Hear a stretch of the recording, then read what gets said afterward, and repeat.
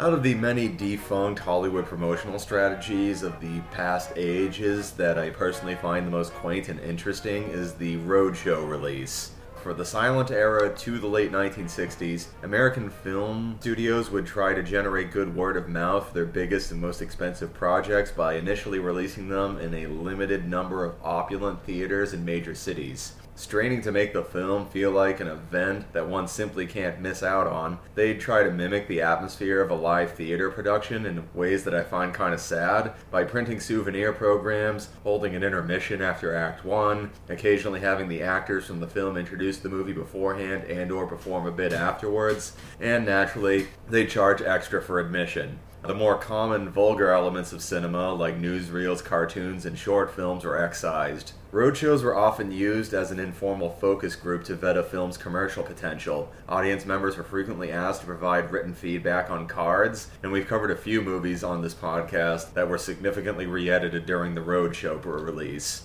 The first Roadshow release was arguably for Sarah Bernhardt's 1912 period drama, Les Amours de la Reine Elizabeth, which had peaked during the golden age of Hollywood. Changing tastes and declining theater attendance in the 1950s put the format on life support, and by the 1970s, most movie theaters were not grandiose enough to host a faux Broadway premiere. While limited releases in art house theaters continue to be a strategy for testing out Oscar bait to this day, the final nail in the Roadshow coffin was Paramount's decision to release The Godfather in every district of the country simultaneously in 1972. Jaws followed suit to even greater success a few years later, and once Star Wars blew up soon after that, the strategy of the prestigious Roadshow followed by gradual rollout was completely retired. That being said, a lot of famous movies used the Roadshow model. Naturally, it didn't always connect. Fantasia is an infamous example, but dozens of films used the Roadshow to convince theater patrons that they were a big deal. The biggest success story for the Roadshow format by far is Gone with the Wind, but perhaps due to the idiom's dead to live theater, musicals were usually screened in this fashion. Meet Me in St. Louis, the most profitable MGM release of the golden age of Hollywood that's not called Gone with the Wind, is a clear example of this. So we're going to be talking about that here in a number of facets. My name is Ryan. This is a real deep dive. All right, joining me on this one, you know who my co-host is if you're a regular listener. It's That's Sylvan. right, it's Toby. Yeah, Toby's all about the Judy Garland. Now, Meet Me in St. Louis is one of your favorite Garland films, but we did a whole bunch before here. So I've come around to Meet Me in St. Louis kind of recently. It was not initially one of my favorites, but it is in most Judy Garland fanatics' top 3 at least, I'd say. For me, it's probably in my top 5. Initially, I thought it was weird and off-putting and very slow-paced. And then over time, I just kept watching it more, and it's one of the most important movies of Judy Garland's career and was important to her personal life, and one of Vincent Minnelli's most important movies of his career. So, you know, it comes up a lot in my reading. And I just got to appreciate more of it and having it properly contextualized, like in the development of the movie musical and in the development of Technicolor movies too, was kind of important. So on the podcast episode for Star Trek III, The Search for Spock, I said that it was very obvious watching this movie that it was directed by an actor because there's so many facial close-ups and so many reaction shots and so much emphasis on body language and framing the actors in a way that makes people notice their performances. And in that vein, Meet Me in St. Louis was directed by a set dresser. Yes. Vincent Minnelli started out actually in retail doing displays for a department store, and then he started working on Broadway doing set design, and always loved decor and felt that the sets were really important for conveying characterization and mood, so that followed to working on the MGM movies that he did. And we'll be examining that more, but first, plot recap. Alright, Meet Me in... Such as it is. Meet Me in St. Louis takes place in the backdrop of the year preceding the 1904 Louisiana Purchase Exposition World's Fair. I also learned, something that this film doesn't comment on, that the third Olympics were held in St. Louis at the exact same time. Teddy Roosevelt pushed for America to host the third Olympics, and it wound up in St. Louis, and they got into conflicts with the World's Fair, but they decided to have it at the same time, and it was an utter fucking disaster. Because of the Russo-Japanese War, pretty much nobody outside of North America could travel to compete in the Olympics. So nobody came, nobody watched. The athletes went to their grave without anybody noticing that they were competing in the Olympics, and they almost canceled the Olympics. Yes, sports. Very sad for sports. I care deeply about sports as a queer person. Anyway, Vincent Minnelli. In the summer of 1903, the Smith family are leading a comfortable upper-middle-class life in St. Louis. Alonzo Smith and his wife, Anna, have 4 daughters, Rose, Esther, Agnes, and Tootie, with a son, Lon Jr. Esther, the second oldest daughter, is, the Wikipedia recap says in love with, but I'd rather go with infatuated with, the boy next door who she hasn't spoken with yet, John Truitt. That's not cynical. Anyway. It's accurate. You know how teenagers fall in love. I know, I was one myself. Yeah, but yeah, he doesn't notice her at first. There's a big thing where she and her older sister, Rose, go out into the porch and try to talk idly about the nice summer day in order for him to notice her, and he doesn't. He's too in love with his pipe. Meanwhile, the youngest Kalon, Tootie, is riding with the Iceman, Mr. Neely, and debates whether St. Louis is the nation's greatest city. Tootie thinks it is. Also, Tootie's got a case of the morbs. Yes, Tootie, her defining characteristic is the creepy little girl obsession with death. Meanwhile, Rose, the eldest daughter, hopes in vain to receive a marriage proposal from Warren Sheffield, who's studying in New York, which is apparently where Yale is. I wonder if that's explained, actually, in the stories Meet Me in St. Louis is based on. There must be a reason he makes the phone call from New York. Well, I'm not an expert on the Edwardian age or Gilded Age America, so maybe Connecticut didn't have any phones in 1903 and he had to drive to New York. We know that it's a big deal that he's making a long-distance phone call. Like, that's something that everybody gets all excited over because phones are tricky to use and not very common and very expensive. So everyone in the family, except for the dad, conspires to have dinner early in order so that she can have the phone call privately, but it doesn't work out because dad gets involved, and so everyone's listening in when they have their awkward phone call where they can't hear each other, and he's mostly just asking, like, how you doing? What? I'm fine. How are things over there? Is it hot where you are? Esther finally meets John properly when he is a guest at the Smiths' party, and he expresses hope to meet her again on a trolley ride to the construction site at the World's Fair, but before then, they slowly put out the lights at the family party one by one and awkwardly flirt like teenagers. Yeah, it's one of the, if you're watching this the way I did initially, one of the most boring scenes in the movie, and then if you start really thinking and appreciating like how difficult it was to shoot that, it's a continuous shot with all of this different type of lighting going on throughout it. The cameraman and the lighting guys had a real tough time with it because it required so many changes in lights throughout the different rooms that they eventually ran out of proper lighting equipment and had to start just MacGyvering shit together and doing stuff with Venetian blinds and everything. If you start looking out for them, Meet Me in St. Louis has a lot of tracking shots, and none of them are hardcore Orson Welles, I'm waving my dick around fancy pants tracking shots. It's more of a Spielberg oneer. But still, like, yeah, the scene where they're putting the lights out is very well choreographed, and very well choreographed in a way that keeps you from noticing it. Judy Garland was famously very reluctant to be cast in this movie. We can talk about that a little bit more later. But one of the things that she kept running into, because Vincent Minnelli was such a new style of director to work with at MGM, nobody had done things quite like him, even though she was an old pro and had made plenty of movies by this point. She couldn't understand his thought process and had to be reassured by other actors, like, he knows what he's doing, just, it'll be worth it, just go with it, because they rehearsed a lot of teeny tiny details to like no end, and it was driving her crazy because of how meticulous and particular he was. John and Esther meet again on the trolley the following day to see the fairgrounds that they are building the World's Fair on. It's on a swamp. Yes, that song. On Halloween, Tootie and Agnes are attending a children's bonfire because this is several decades before trick-or-treating becomes a thing. If you listen to our podcast on The Great Pumpkin, Charlie Brown, we go into how all of those traditions that we kind of see as ironclad are fairly recent and all came together pretty much within like a 5 to 10 year period. But we're not there yet. This is kids rampaging around playing pranks, and later we thought that if we threw candy at them, they wouldn't do that. Later, after Tootie appears with a split lip and a lost tooth, she claims that John tried to kill her, that he just flat out attacked her. Esther angrily confronts John, physically attacking and scolding him as a bully. After Esther returns, Tootie and Agnes confess the truth, that John was trying to protect them from the police after a dangerous prank went wrong. They put a fake dead body on a trolley track. And it's not quite a confession. Agnes is filling Tootie in on everything that Tootie missed because John was trying to keep her from getting nabbed by the police. Agnes slipped away, so she got to watch all of the mayhem unfold afterwards. And they are completely ignoring Esther in her attempts to get the full story out of them. Just want to talk about all of the morbid, creepy little girl shit that they did.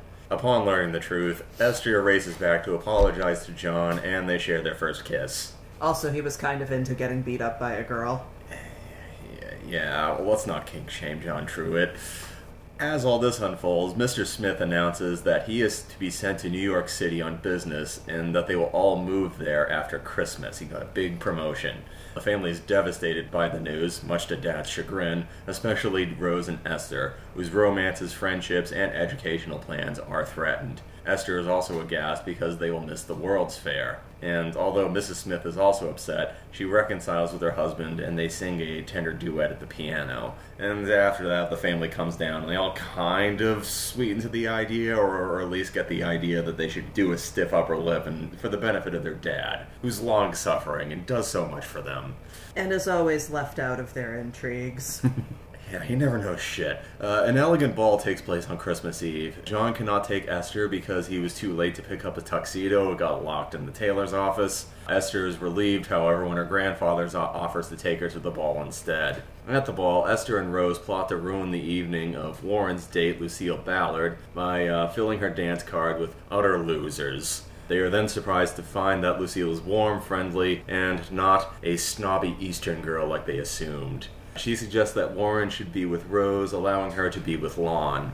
Esther switches her dance card with Lucille's and takes the clumsy and awkward partners. After being shamed into it by Grandpa. Yeah, Grandpa's a good man, and you know what? She deserved it. She was being petty. After being rescued by Grandpa after, like, a whole bunch of terrible dances, Esther is overjoyed when John appears in a tuxedo behind the Christmas tree. It's a really nice move. Esther is whisked behind the tree by Grandpa and comes out the other side with John. Yeah, Grandpa's in on it. Sweet. Grandpa, unlike Dad, knows all the intrigues. I mean, he's home all day. Later, John proposes to Esther and she accepts, but their future is uncertain because they still must move to New York after Christmas. Esther returns home to find Tootie waiting impatiently for Santa Claus and worrying about whether she can bring all her toys with her to New York. After Esther sings Tootie a poignant rendition of Have Yourself a Merry Little Christmas, an inconsolable Tootie destroys the snowmen that they must leave behind in St. Louis. Esther... Because if she can't bring them with her to New York, she'd rather kill them. Tootie's got the morbs. Esther reassures Tootie that the family will remain together no matter where they go, and that they can find a way to be happy in any circumstance. Mr. Smith, who has witnessed the girls downstairs and is now tearful, has second thoughts. He brings the family to the living room downstairs and announces that he will not move to New York, no matter how they hem and haw about it, and that brings about everyone's surprise and joy. Warren rushes into the Smith home at this point, declares his love for Rose, and announces that they will marry at the first possible opportunity, spurring Dad to ask who the hell that is. And Mom tells him not to worry about it, she's got it. Tootie emotionally blackmails everybody into opening the Christmas presents early, and the Smiths celebrate. Later on, at the World's Fair, the family gathers overlooking the Grand Lagoon just as thousands of lights around the Grand Pavilion are illuminated, and that is the end of the film. Okay, Meet Me in St. Louis is based upon a series of short, sentimental family anecdotes written by Sally Benson and published in The New Yorker. In 1942, they were collected and revised to form the novel Meet Me in St. Louis. The biggest change being that Benson added 4 more stories to the original 8, and therefore was able to restructure the narrative as a sort of year-in-the-life kind of deal. Arthur Freed snapped up the film rights instantly. In fact, the title Meet Me in St. Louis was determined for the film and then retroactively applied to the story collection. Yeah, I think they were originally just called, like, Kensington Avenue. Yeah, something like that. 3135 Kensington Avenue. Yeah, there were some liberties taken. For instance, Benson confessed that the family never returned for the World's Fair in real life. They just stayed in New York. Yeah, so a couple of things I found out while preparing for this. Meet Me in St. Louis was a huge success. Like you said, it was one of the highest grossing films for MGM.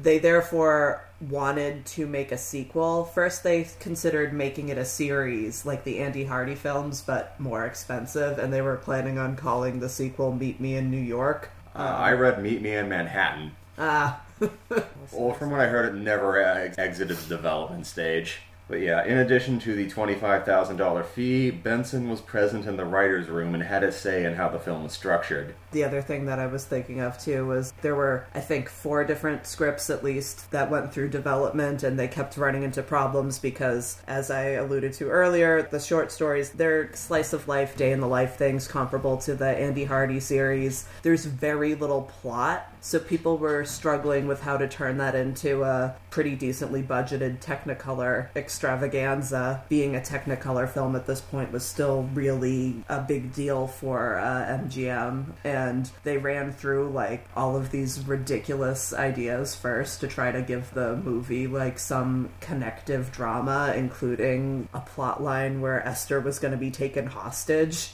Yeah, early treatments were by the husband and wife team of Victor Heeman and Sarah Mason. They wanted to introduce a blackmail subplot that Benson disliked. Nobody liked that one, yeah. So romance novelist William Ludwig was brought in to flesh out a courtship story focusing on the 2 eldest daughters and their romantic problems. At this point, set and costume designer Vincent Minnelli was hired to direct. Benson was interviewed extensively by Minnelli, and she was pleasantly thrilled and shocked to arrive on a set that recreated her childhood memories in exhaustive detail. According to Mary Astor, the only set design anachronism that she could think of was the girl's hair. According to her, as she put it, young girls of that era would fight their parents to put their hair up the instant they reached adolescence, like as soon as they were out of pigtails. Some other people pointed out that Esther's tennis costume was a little ribald by the standards of 1903.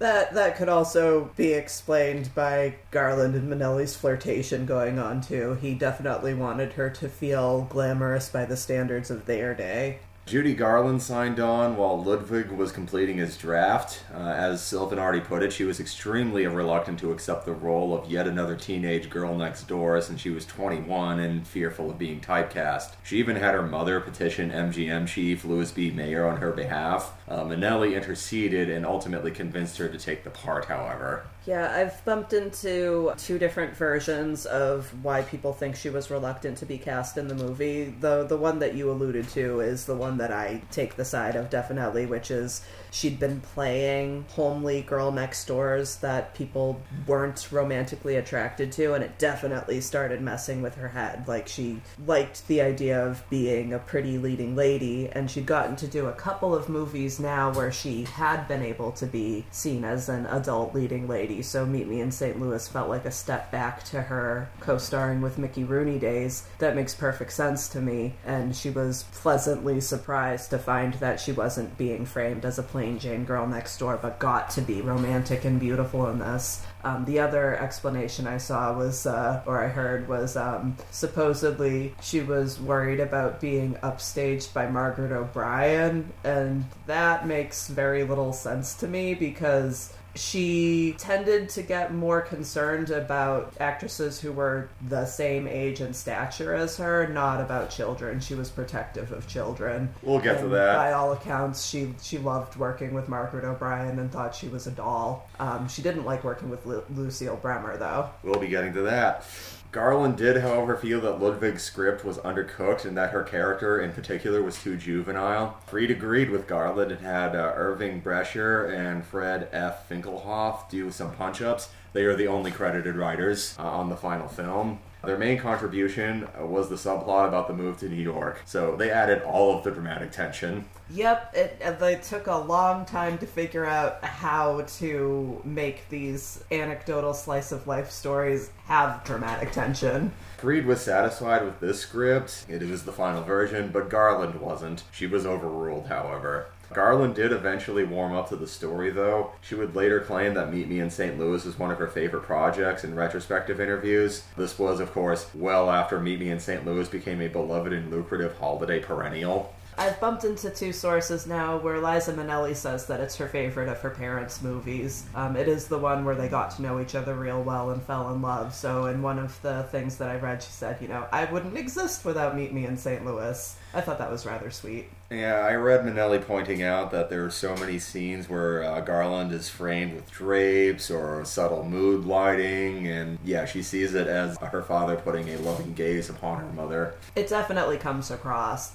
Another thing I read in regards to that, too, is this is the first movie where Dottie Ponadel does Judy Garland's makeup, and she continued to have Dottie Ponadel do her makeup afterwards, because not only was she incredibly talented, but they became very fast friends, and Dottie stood up for her and helped her with her self-esteem. MGM did spend all of her teenage years making her feel really ugly. She had to wear discs in her nose to turn her nostrils up. She had to wear coverings over her teeth. They ripped on her for her weight, for her posture, and Dottie actually took the discs out, and in Meet Me in St. Louis, she's not wearing the false things over her teeth. It's her actual teeth. And Ponadel said, you're a beautiful girl. We just need to work with your features as they are. So that had to feel good after so many years of being told, actually, no, you're pretty hideous, but you got a nice voice. Child actress Margaret O'Brien was a rising star at the time, prompting her parents and agent to start strong-arming MGM over her fee. MGM tried to play hardball by casting an electrician's inexperienced daughter as Tootie, up to and including moments where they started fitting the kid with costumes. O'Brien's mother refused to cave in, and MGM conceded to her demands. Yeah, I've read a couple of interviews where Margaret O'Brien talks about that anecdote and how they definitely broke that family's heart because they were all excited about the kid getting cast. Speaking of which, on set, the electrician tried to kill O'Brien by intentionally dropping a heavy lighting instrument on her. This was a near miss, and the electrician was immediately arrested and institutionalized. I definitely did bump into some version of that, but it was definitely made out to be less dramatic. That is an interesting thing about reading about these old Hollywood movies. I can tell you 9 different versions of the same story with varying levels of drama and flair to it, and they all come from eyewitness sources, so... Minnelli was deeply impressed with O'Brien's professionalism on set. He did, however, in retrospective interviews, claim that he struggled with the scene where Tootie angrily knocks the snowmen down. Apparently, according to Minnelli, she and her mother worked out a little method acting game where the mother would tell Margaret that she was going to kill the family dog, and that would make Margaret get emotional. Apparently for the snowman scene, Margaret wanted Minnelli to provide the dog-killing announcement, and holy shit did he not want to do that. He was pleased that she nailed the scene in one take and merrily skipped off to her trailer the instant he said cut. O'Brien, however, later claimed that this story was fabricated while promoting the film. She said that the real reason that she was good at crying on set was because she was competing with fellow child actor June Allison over who could be the best crier in movies. She is pretty good at that. Another story I read was, mostly very professional, beyond her years and all that. But during the dinner sequence, which was one of the more intricate and fussy shots in the film and had to be rehearsed to death, she was enjoying pranking the prop master by moving the silverware around, thus destroying takes, because then, it is somebody's job to watch for the continuity of where items are placed when people are eating, and it was driving him bananas. Also, she outranks him, so he just has to grit his teeth and take it. Meet Me in St. Louis was delayed up to the precipice of cancellation several times during production. There were issues with Technicolor. Technicolor was backed up and couldn't take on the colorizing jobs for a while. Also, there was some minor studio stuff. But the main thing getting in the way was Joseph L. Mankiewicz. And see, he was in preliminary sketches for what would eventually become The Pirate, and he was, sleeping with Garland at the time. But this was resolved when Mankiewicz left MGM for Fox, and then Meet Me in St. Louis just had a clear path. It did get a bunch of delays, though, because people kept getting sick, and I think it was the actress who played Agnes ended up having to have an appendix removed while they were making it. Oh, yes, but this is before. Oh, you're talking about the before, yeah. The shoot was scheduled for 58 days, with half of the $1.5 million budget devoted to sets and music alone. The numerous rewrites cost $132,000. Garland got $2,500 per week, while O'Brien got $250 per week, and Minnelli got $1,000 per week, which wasn't bad for a rookie director. Unhappy with the script and leaning more heavily into her drug habit at this point, Garland began arriving late on set and missing days entirely. She blew off filming for a whole week, blaming it on an ear infection. Garland was especially displeased with Minnelli's insistence on frequent rehearsals. As Sylvan already pointed out, she wasn't used to people just going over every little facet in detail in multiple takes before they even set action. Garland would frequently try to sneak out, and Minnelli eventually got to the point where he tasked MGM handlers with catching Garland and returning her to set before she could flee the lot. Mary Astor eventually confronted Garland in her trailer, and Garland was initially very friendly, saying, "Hi, Mom," and all that stuff, and then Astor gave her an earful about being unprofessional. Astor would later apologize when she learned about Garland's declining mental health and her drug addiction. Garland did have good days, however. She nailed the trolley song in one take, for instance. As Sylvan also pointed out, Garland was also very pleased with her makeup and costuming. Minnelli insisted that Garland abandon the nose plugs and dental caps that MGM forced on her, and the makeup person went along with that and struck up a good relationship with Garland. They also agreed to make her up more naturally. I did learn that Margaret O'Brien had to wear dental caps for this one, but that was because she lost her 2 front teeth while they were making the movie. Judy Garland would occasionally remark that Meet Me in St. Louis was the first time she ever felt beautiful, and she credited that with the main reason she hooked up with Minnelli in the first place. Garland did have a fling with Tom Drake, but she soon grew attached to Minnelli. They began cohabitating before the shoot was even completed, and were married soon after the movie's release. Garland announced her engagement, not at the first premiere. Benson was at the first premiere, but one of the subsequent ones. Yeah, unlike her first marriage, the studio was really happy about this. Minnelli was known as being a company man. He was open to collaboration and worked well at keeping the peace with people too, so they thought that he would have a good influence on her. Not so much. Yeah, no, they just stressed each other out. The Meet Me in St. Louis shoot was further delayed by extensive flooding, which destroyed a number of the exterior sets. There was a bout of pneumonia for Astor, and as Sylvan already mentioned, Carol had appendicitis. Minnelli spent the forced downtime with more and more rehearsals. Even more. He always had time for that, especially with O'Brien. The shoot was extended to 72 days, and it ballooned the movie's cost to $1.8 million.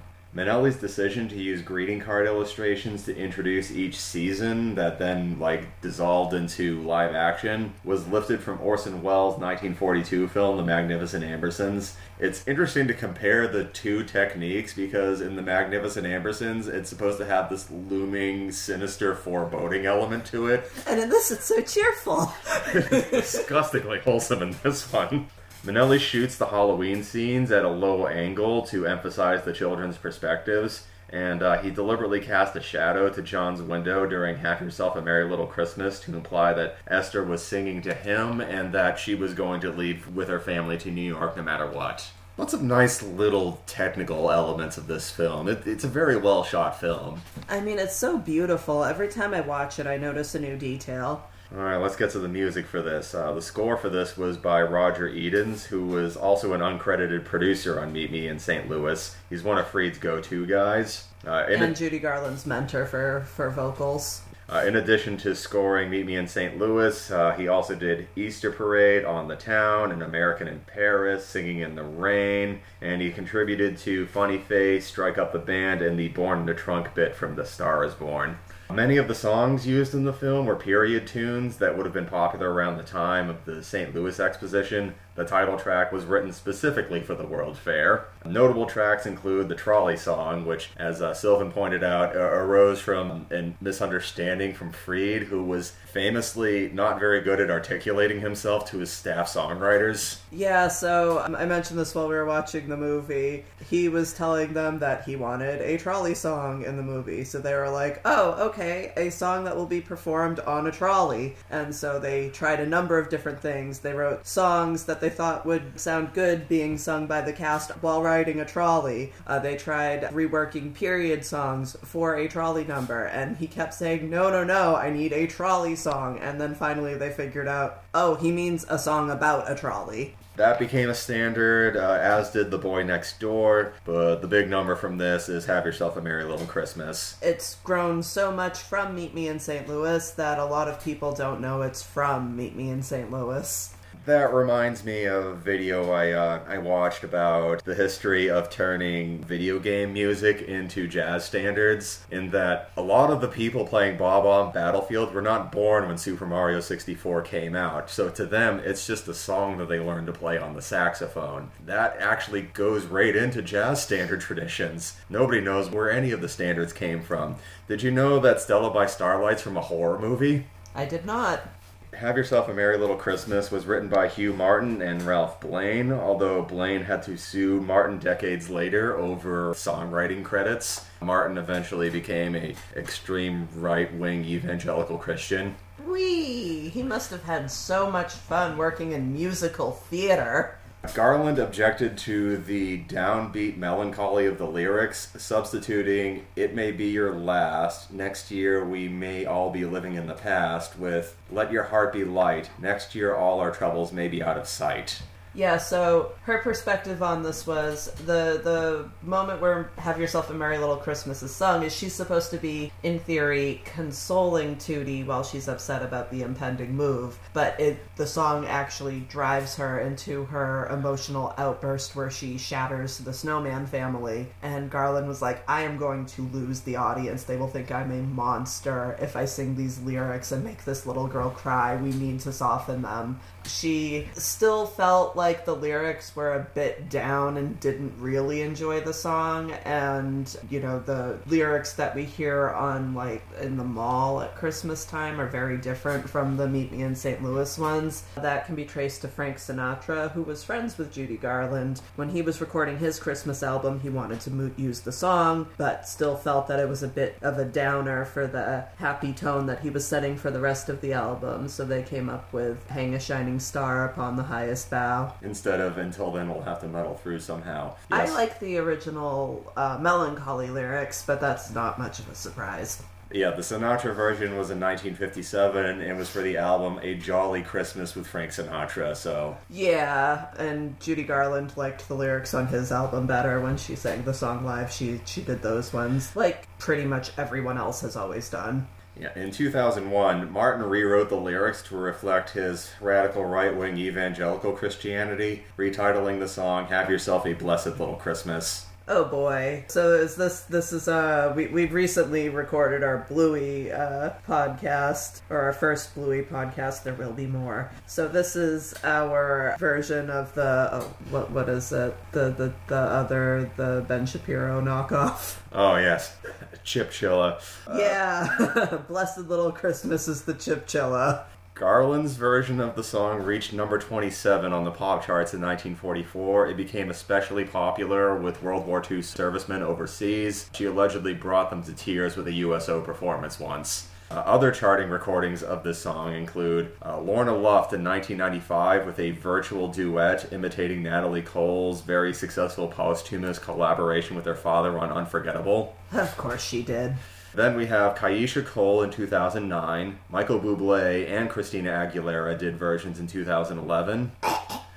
Sam Smith did one in 2014, Josh Groban in 2016, Phoebe Bridgers in 2017, and John Legend did one as a duet with Esperanza Spalding in 2018. So, fun story. I worked in a mall when I was a teenager, and at the time, the radio that we played like in the store was a satellite station specifically for malls, and the satellite radio was a lot less, I don't know, everything than it is now back in 2003, and it wasn't manned by anyone. It was just songs on shuffle. So when the Christmas music came on, since nobody was curating it, we would get different versions of the same songs back to back to back, and I think there were more versions of Have Yourself a Merry Little Christmas than any other Christmas song. I would hear like 6 versions of them in a row. I hated the song for a while. That might be why I like the Judy Garland lyrics so much, because at least they're different.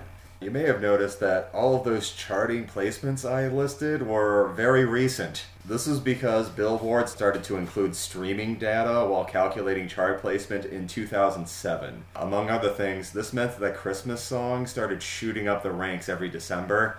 That is why All I Want for Christmas Is You hits #1 every year now. And Rockin' Around the Christmas Tree recently topped #1 for the first time. Interestingly enough, Spotify Wrapped does not include December data in your Wrapped. Have Yourself a Merry Little Christmas was included in a lot of things. For me, the most prominent was a 1999 South Park episode, Mr. Hanky's Christmas Classics. In that one, it was sung by Mr. Hanky, Stan, Kyle, and Cartman. Kenny joins in but gets killed by a falling chandelier mid-song. They do the Frank Sinatra version, by the way.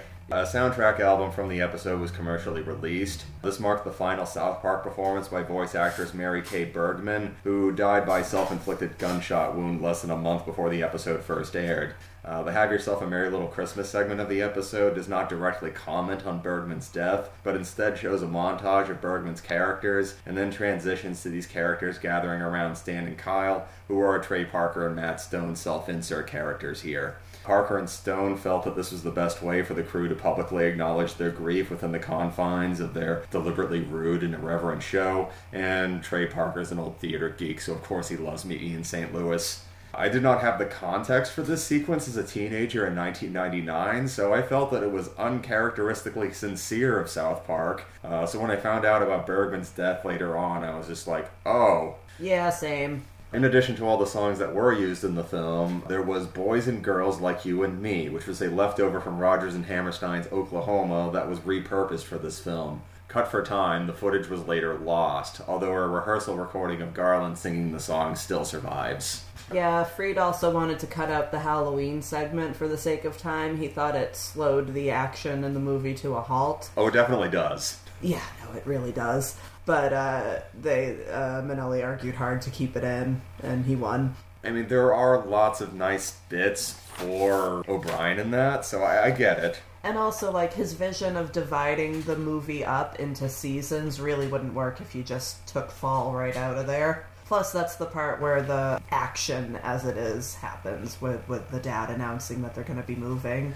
And let's talk about the cast for this. Is there anything you'd like to say about Garland's performance as Esther Smith that you haven't touched upon yet?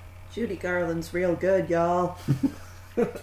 Oh yeah, the instant I heard that voice, I was like, oh, okay. It transfixed me. She's got that big old voice. And I do think that her actions and reactions, and she is a much better comedic and dramatic actress than people give her credit for. People only seem to remember the singing. No, absolutely. And, like, this one was definitely a new type of movie for her. She was, I feel like, treated a lot more seriously than she was in previous films, so she was able to get away from some of the overacting. Although I did notice in this go-through, one of the things I picked up on was watching the trolley scene more closely. You can see some of the leftovers from working with Busby Berkeley for so long. It's a production number, and she's afraid to blink. He always wanted her to be, like, unblinkingly focused on the camera during production numbers so that the audience could see her eyes.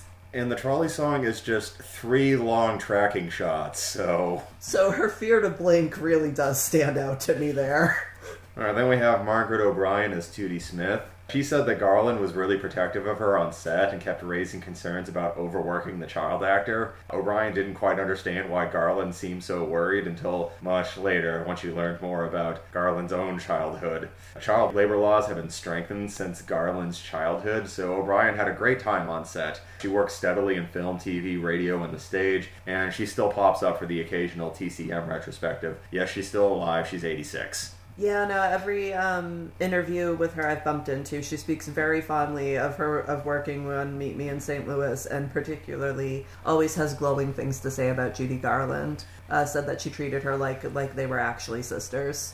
She does really shine through for this. I get why she gets second billing even though she's the little girl, because just the way she enunciates things and, you know, the Tootie having the morbs. It's all delivered in a way that's just adorable and funny and charming. And one thing I have to keep reminding myself when I'm watching Golden Age Hollywood movies is how obsessed people were with precocious children. Shirley Temple's whole career, Mickey Rooney's early days. A lot of the things that audiences delighted in about precocious young children, I actually find really grating and annoying. But I like Margaret O'Brien in this. I feel like she brings a charm to the creepy little girl character. Then we have Mary Astor as Mrs. Anna Smith. She had a long and complex career in Hollywood. I mostly know her from The Maltese Falcon, which came out like a year or two before this, but in that one she's like, I'm sexy and dangerous. Whereas this one she's like, I popped out 8 kids and I'm covered in ruffles. Yeah, MGM mostly used her as a mother figure. Like, she had already played Judy Garland's mother in an earlier movie, thus having the nickname Mom. And she played Margaret O'Brien's mother in Little Women again. So they used her in a very different capacity. Yeah, in a Warner Brothers movie, she's the dame that walks in the door and she's got legs for miles. And I know she spells troubles, but I can't get away from her. Alright, then we have Lucille Brenner as Rose Smith. She was a rockette and a nightclub dancer that caught Arthur Freed's eye. Convinced that she was a star, despite that she did a screen test for Warner Brothers that went disastrously, he put her in Meet Me in St. Louis despite having no prior acting experience. Yeah, I've read at least one book that claimed that he was fucking her and wanted to put her in a movie for that reason. No idea if that's credible, but that's definitely a rumor that popped up. I mean, that's plausible. Minnelli would try to coax better line readings from Garland by comparing her negatively to Brenner, who clearly saw her part as a badly needed opportunity and was therefore both hard-working and eager to please. One of the more memorable quotes from Judy Garland about working with her that I bumped into was her referring to trying to act against Lucille Bremer as trying to act against a very pretty piece of furniture. She did not think much of her abilities. Yes, Minnelli's ploy backfired, and Garland grew to resent Brenner and tried to get MGM to fire her. Freed had to intervene. I know with her background as a dancer, she shines more in the other MGM movie I've seen her in, which is Ziegfeld Follies, because she's dancing with Fred Astaire, and she's very good at that. Yeah, Brenner followed up Meet Me in St. Louis with plum roles in Yolanda and the Thief, and as Sylvan just said, Ziegfeld Follies. She got co-billing alongside Garland until the clouds rolled by, which might have pissed off Garland considerably, I imagine. I mean, her part in that movie was pretty small, but yeah, most likely. It's an ensemble film. Like, the little umbrella with Brenner's name is right next to Garland's. The umbrella isn't higher than the other one. I remember reading that she eventually retired from acting and married a wealthy guy. Yeah, Freed apparently soured on Brenner by 1947. Her MGM contract was run down by loaning her to Eagle Lion for her last 3 pictures. Disappointed with the way this turned out, Brenner left acting and married the wealthy son of a former Mexican president. After she divorced his ass, she became business partners with Lucille Ball and Desi Arnaz, and later just Lucille Ball. Good for her! Then we have Leon Ames as Mr. Alonzo Smith. He might be one of my favorite characters in this movie. His delivery is so good. He's a fabulous straight man. Yeah, he really is. And just like the way he plays the oblivious, slightly annoyed, crotchety dad, but then he also like just rolls with it all the time too.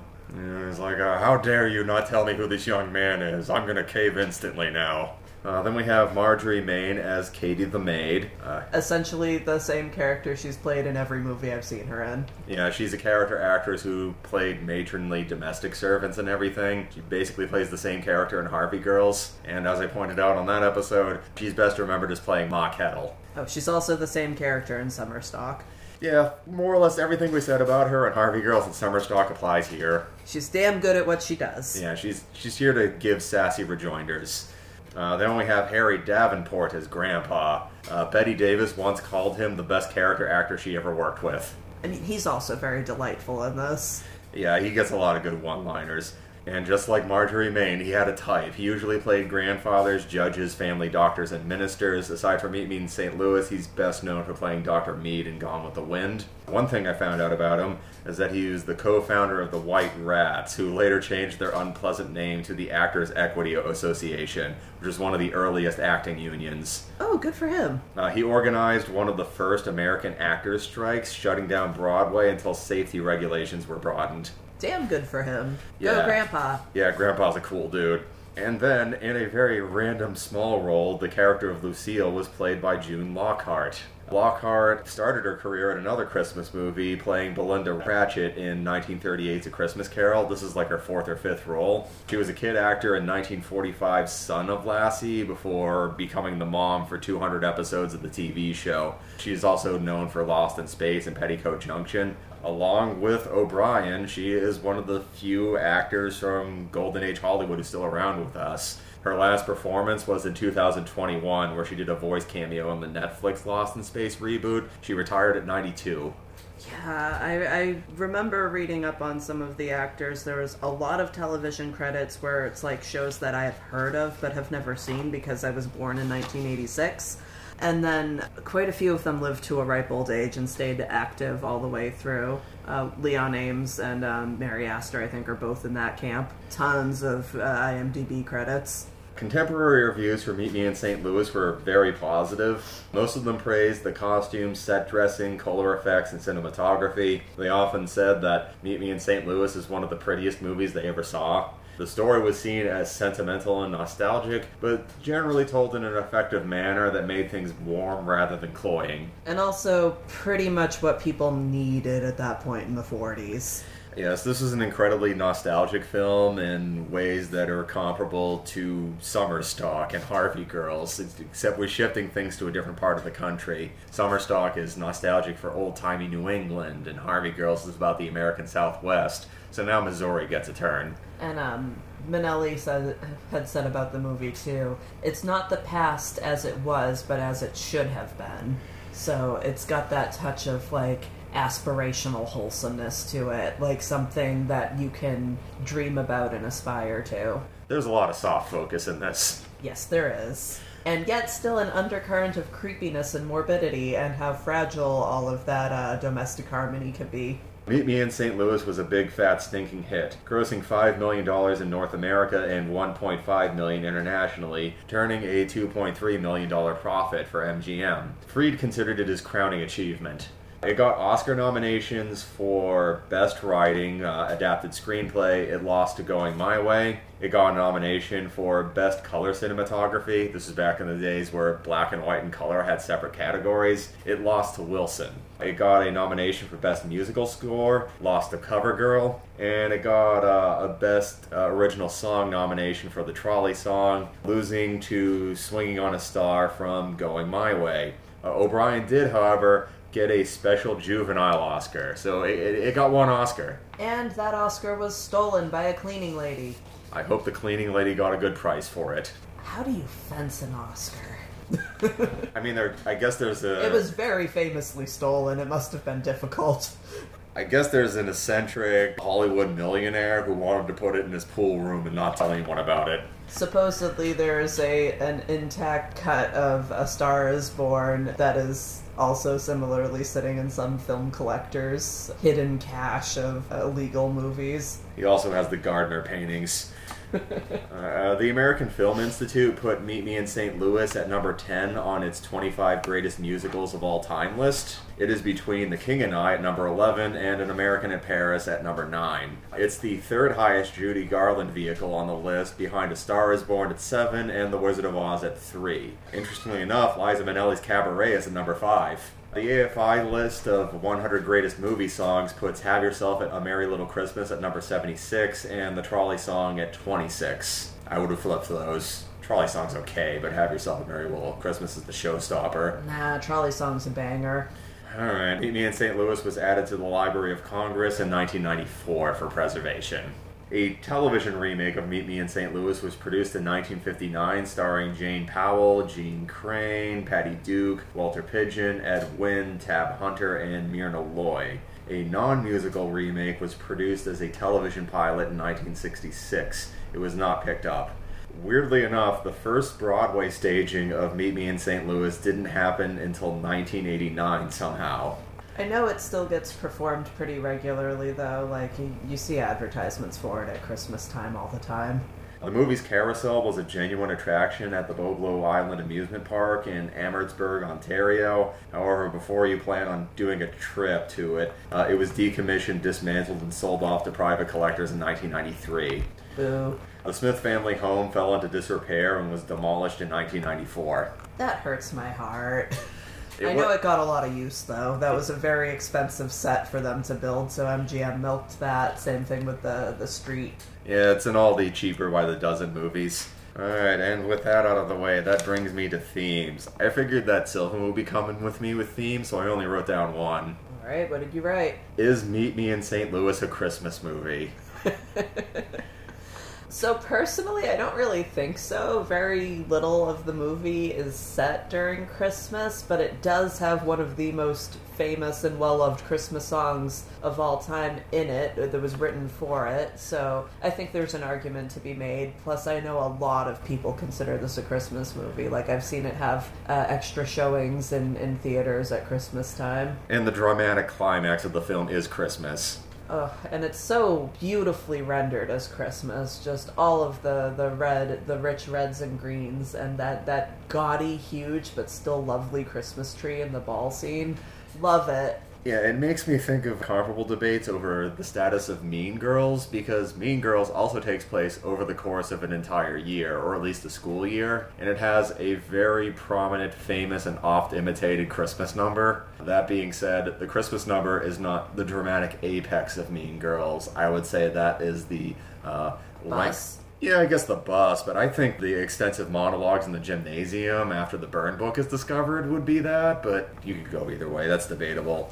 Yeah, this brings me to something I encountered from film critic Patrick H. Willems, who, when he breaks down the eternal debates over whether such and such is considered a true Christmas movie, the question that he asked, which I think is an effective one, is, would it feel weird to you to watch this movie in August? No, I've watched it in August. Okay, so to Sylvan, Meet Me in St. Louis is not a Christmas movie. But to many Judy Garland fans, it is. I mean, this is a very subjective question. Personally, I don't think it would be weird to watch Die Hard or Gremlins in August, but for a lot of people, they watch it every December. Those are Christmas movies. What's interesting to me is that I have similar conversations with myself over Easter Parade, because Easter is in the title, and Easter does come up a couple of times in the movie, but most of it is not set during Easter. That's just like the day for the goal at the end of the movie. And I know that I could theoretically watch it whenever I want. It's a great movie with awesome songs, but I still only watch it at Easter time. So there you go. The ultimate question is, it's up to you. So, is there anything you'd like to talk about in terms of Meet Me in St. Louis before we sign off? I was wondering if you had any thoughts on... So I'm currently reading a book on Vincent Minnelli, focused very specifically on his films. And it talked a little bit about auteur theory, but not much, in regards to him, and how he's an interesting figure to think about that with, because he was such, like, a studio yes man and went along with what they wanted him to do, but he still has such a distinctive style that you can always see his hands in things, even when he's like finishing somebody else's work or getting a project underway. So even when he's trying to be a go with it yes man, like you can still spot him a mile away.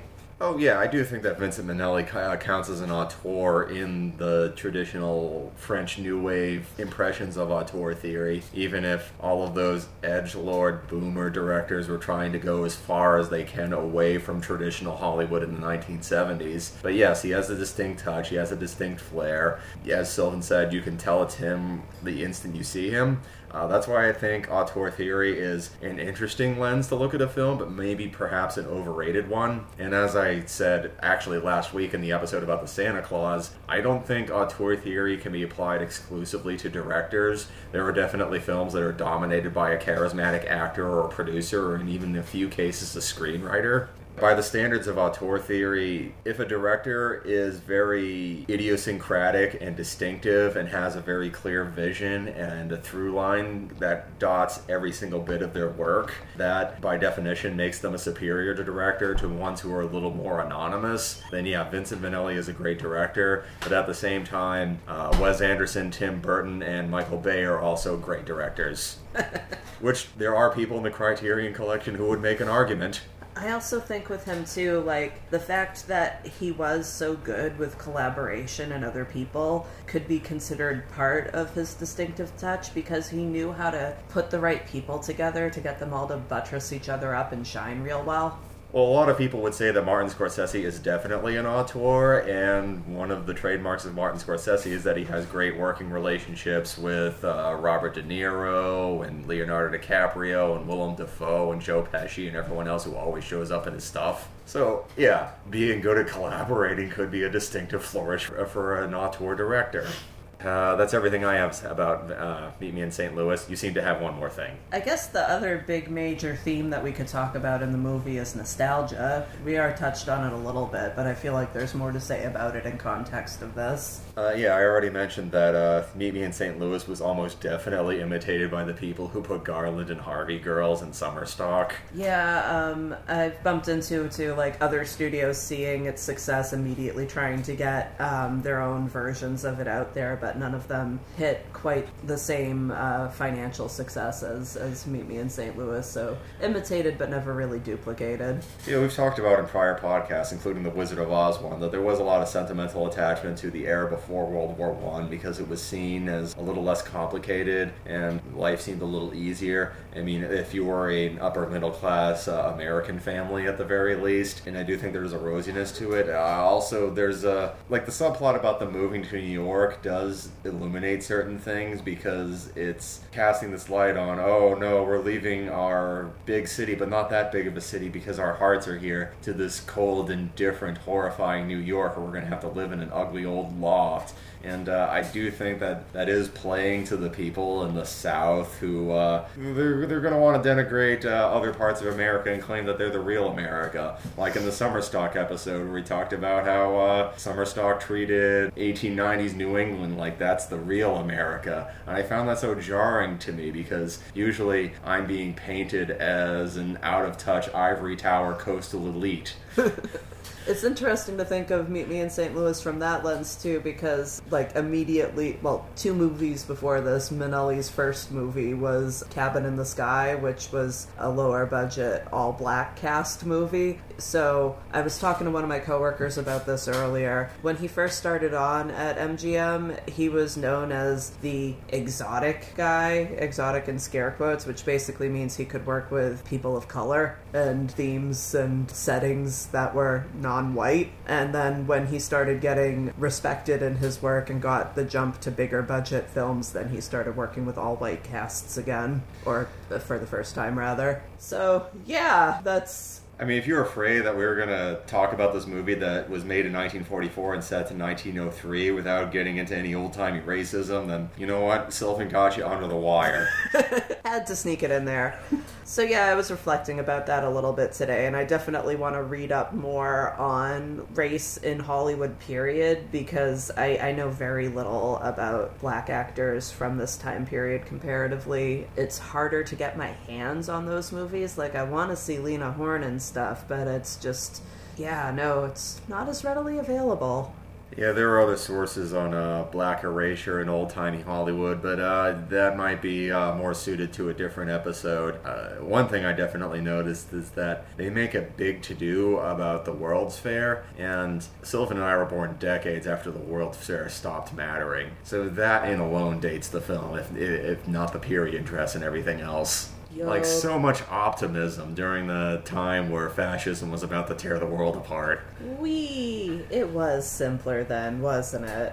Not really, but once again... well, also, too, this movie is from the perspective largely of children. And Minnelli did say that this wasn't the world as it was, but as it should have been. And I think it did a real good job, too, of capturing, like, all of the bloated emotions of childhood, the way they make problems out of very, like, small day-to-day items. Well, I mean, moving to a big city is a big stressor, but still, yes, everyone is having grandiose gestures of utter mirth or melancholy. There's no in-between. Yep, to throw in some gentle parenting. That's a big feeling you're having right now. Do you want to talk about your big feelings? And, yeah, that might also lend to the film's dreamlike quality, because often when you dream, emotions are just way more intense. Well, that's all I've got. Alright, well, thanks for listening, everybody. Join us next time.